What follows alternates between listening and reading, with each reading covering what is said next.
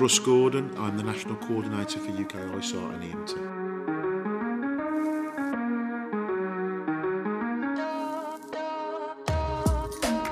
Russ, so we've arrived in country today, day one. What are some of the things the team have been going through as they've arrived and taken a first look at the training centre here in Kosovo? So obviously for a number of members of the team it's their first international experience. Several members of the team have deployed before, both operationally and in a training role. So prior to arriving here in country, I asked the delegates, the candidates on the course, to do a risk and threat analysis of arriving in Kosovo pre-disaster. When I say pre-disaster, it's just basically a travel trip to Kosovo and some of the risks that might be involved coming to the country. Looking at what that looks like in a normal deployment, obviously we've got members of FCDO here with us as well. When we're trying to take a good analysis of the risks that we're going to be looking at in country, they've gone through this evening trying to identify and present some of those. What are some of the key takeaways that you think have been presented and what's been done well? Like I said, this is a good first attempt. You know, majority of the people, the candidates here, would never have done that risk and threat analysis. It's normally left to people in the same position as myself, certainly the capability team, certainly the command support team, to do that analysis prior to any deployment. So it's a real good start, you know. Obviously some of the key messages are there. It's around foreseeable risk, some of the hazards that might be faced. But it's obviously they'd done their background research, they'd used a number of open sources, there was a lot of detail in some of those. But what's really important from that detail is they can identify some of the risks to themselves as individuals and the wider team from doing that analysis. So for instance, you know, mountains, they said Kosovo is quite mountainous. That would say to me, with the background of being in the team, okay, it's going to be really cold in the winter, really hot in the summer. Depending on the time of year, if we have a situation where we're working in the mountains, it's how to pack the right kit, get yourself prepped for any deployments in that area. Certainly they talked about some of the situations of the historical events, the awful historical events that happened in Kosovo in the late 90s. That's really key because that might have a wider impact on the team again if we're dealing with landslides, floodings. Obviously some of the ordnance, mines migrate during that. So it's really key that we support those individuals with that wider thinking. One of the other areas, Pete, that they talked about was the communication strategy. So obviously, you know, it was a real good start for that, and we've just filled in the gaps around that PACE type system where we're looking at that primary comm strategy, the alternates, the contingencies and emergencies. So that's really, really key as well. So good a lot of start. these operators are experienced firefighters, EMT and other organisations, but how difficult is it to transition them away from that thinking where they are supported by a much wider organisational structure in their home country versus one of the unique aspects of UK ISAR? It is that it is a self-supporting independent resource that can be deployed in country. Is it tough to pull them away from that conditioning where they have always had additional support around them, whereas now they really need to become self-sustaining, don't they? You know, it's a great topic for conversation. My own thoughts are they've had a great grounding. You know, a lot of these people have got huge skills and backgrounds within all sorts of services, not only within the fire service, some are ex-forces, some have come from, you know, from a real academia background. But it all makes that wider team. And certainly we work in some of these disaster situations during deployment. They all bring skills to the table. And what's really, really important is it's a great learning environment. So, you know, I think certainly their background in the FRS, where they have got that support and that wider structure, really gives them a good grounding. And certainly they bring those skills into the environment where it's a little bit tougher. But all of them are crisis managers in their own way, every day in their normal daily jobs within the FRSs, or, you know, we've got a vet with us who deals with crises with animals every day. They bring those skills, and I think once you've dealt with crises in your day job, it's quite an easy overlap. It's applying that thought process to a new scenario. Absolutely, as long as we've got the structure in place to support those individuals. And that's where, you know, the wider management team come in, and certainly some of the individuals that have deployed in the past. The real risk to us is when we lose that expertise and experience, is how we develop this team for the future. I know development's something you're really keen on. I wanted to just double tap on how crucial it is. We're very lucky to have Charlotte from FCDO with us this time.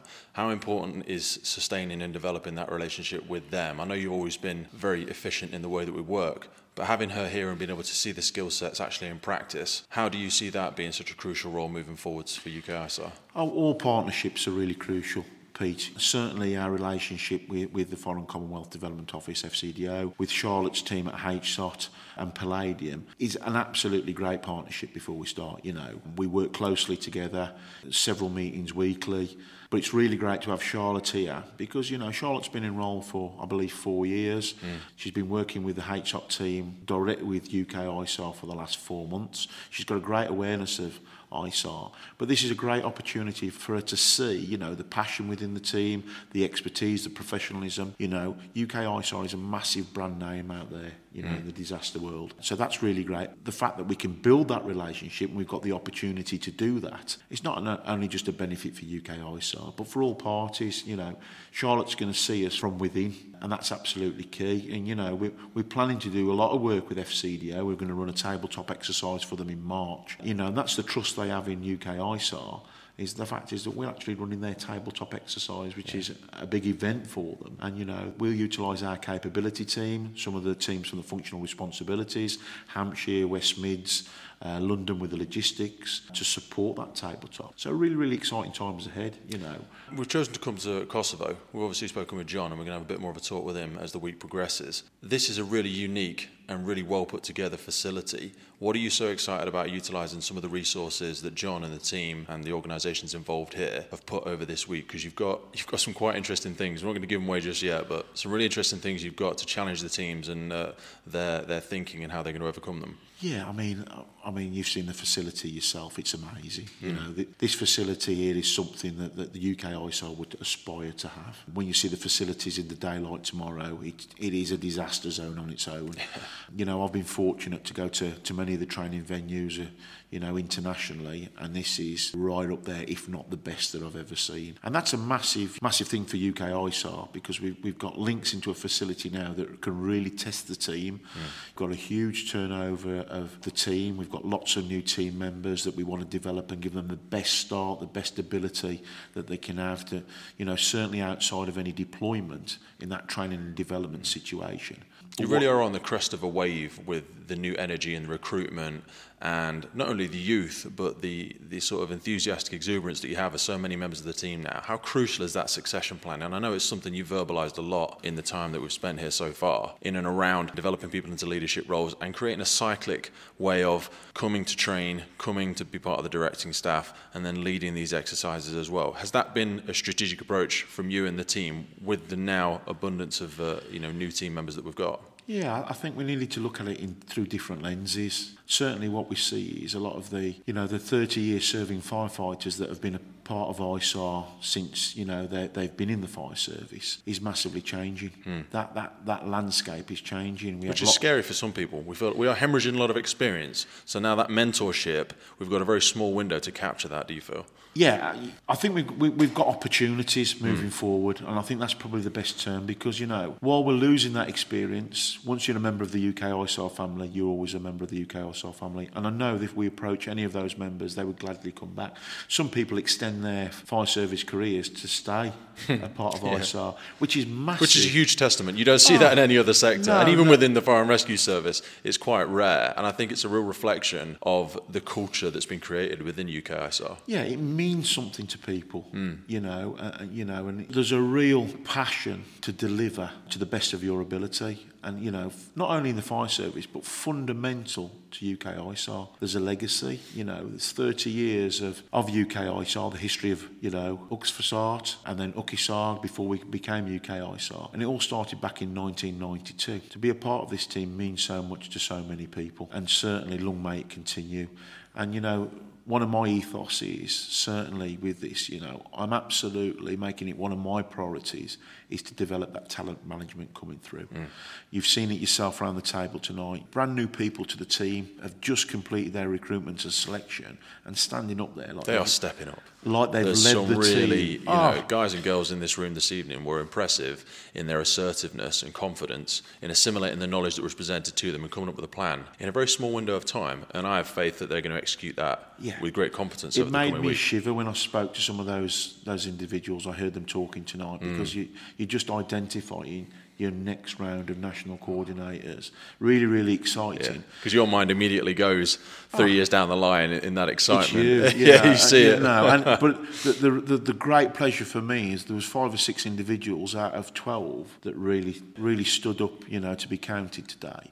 And let's see how the rest of the week goes. But certainly for me, that these individuals are the future of UK ISAR. But not just UK ISAR, the future of the fire and rescue services on a whole. These people have got so much to offer. And the fact is, all this is voluntary.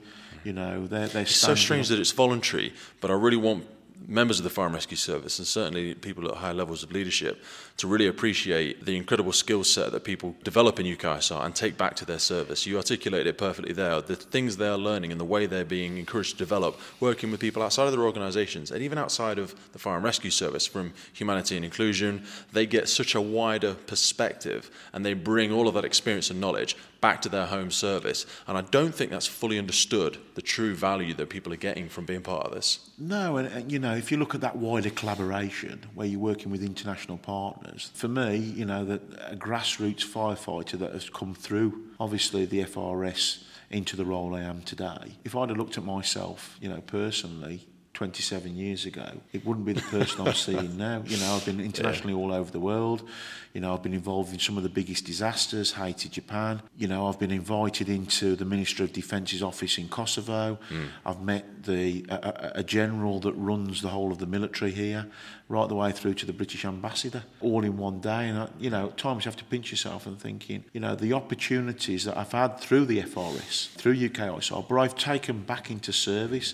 I can speak for the wider UK ISAR team that everything we do with passion, we do it with the utmost professionalism. We try to make a difference wherever we go, but we bring that back to our home services. So those involved with project management, this is a big project. There's a huge future with it. We've got a strategic plan that we want to achieve.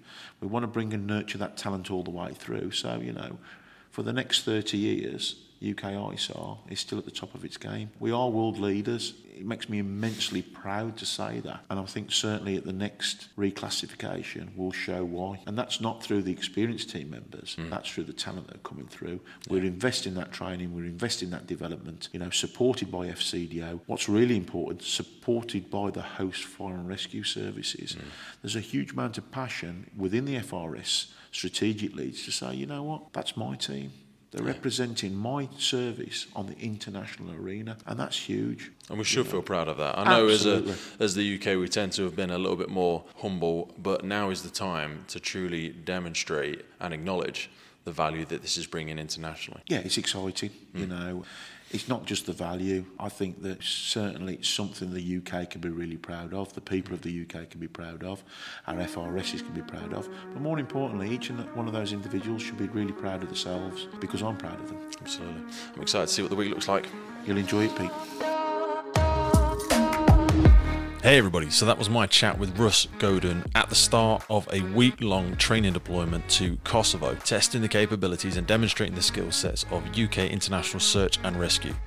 Over the next week or so, you are going to hear a little bit more from different members of the team, from the different functional roles to the different partnership agencies that we are working with. So hope you enjoyed learning a little bit more about it, and stand by for some future updates from UK International Search and Rescue's recent deployment to Kosovo in February 2022. We'll see you soon.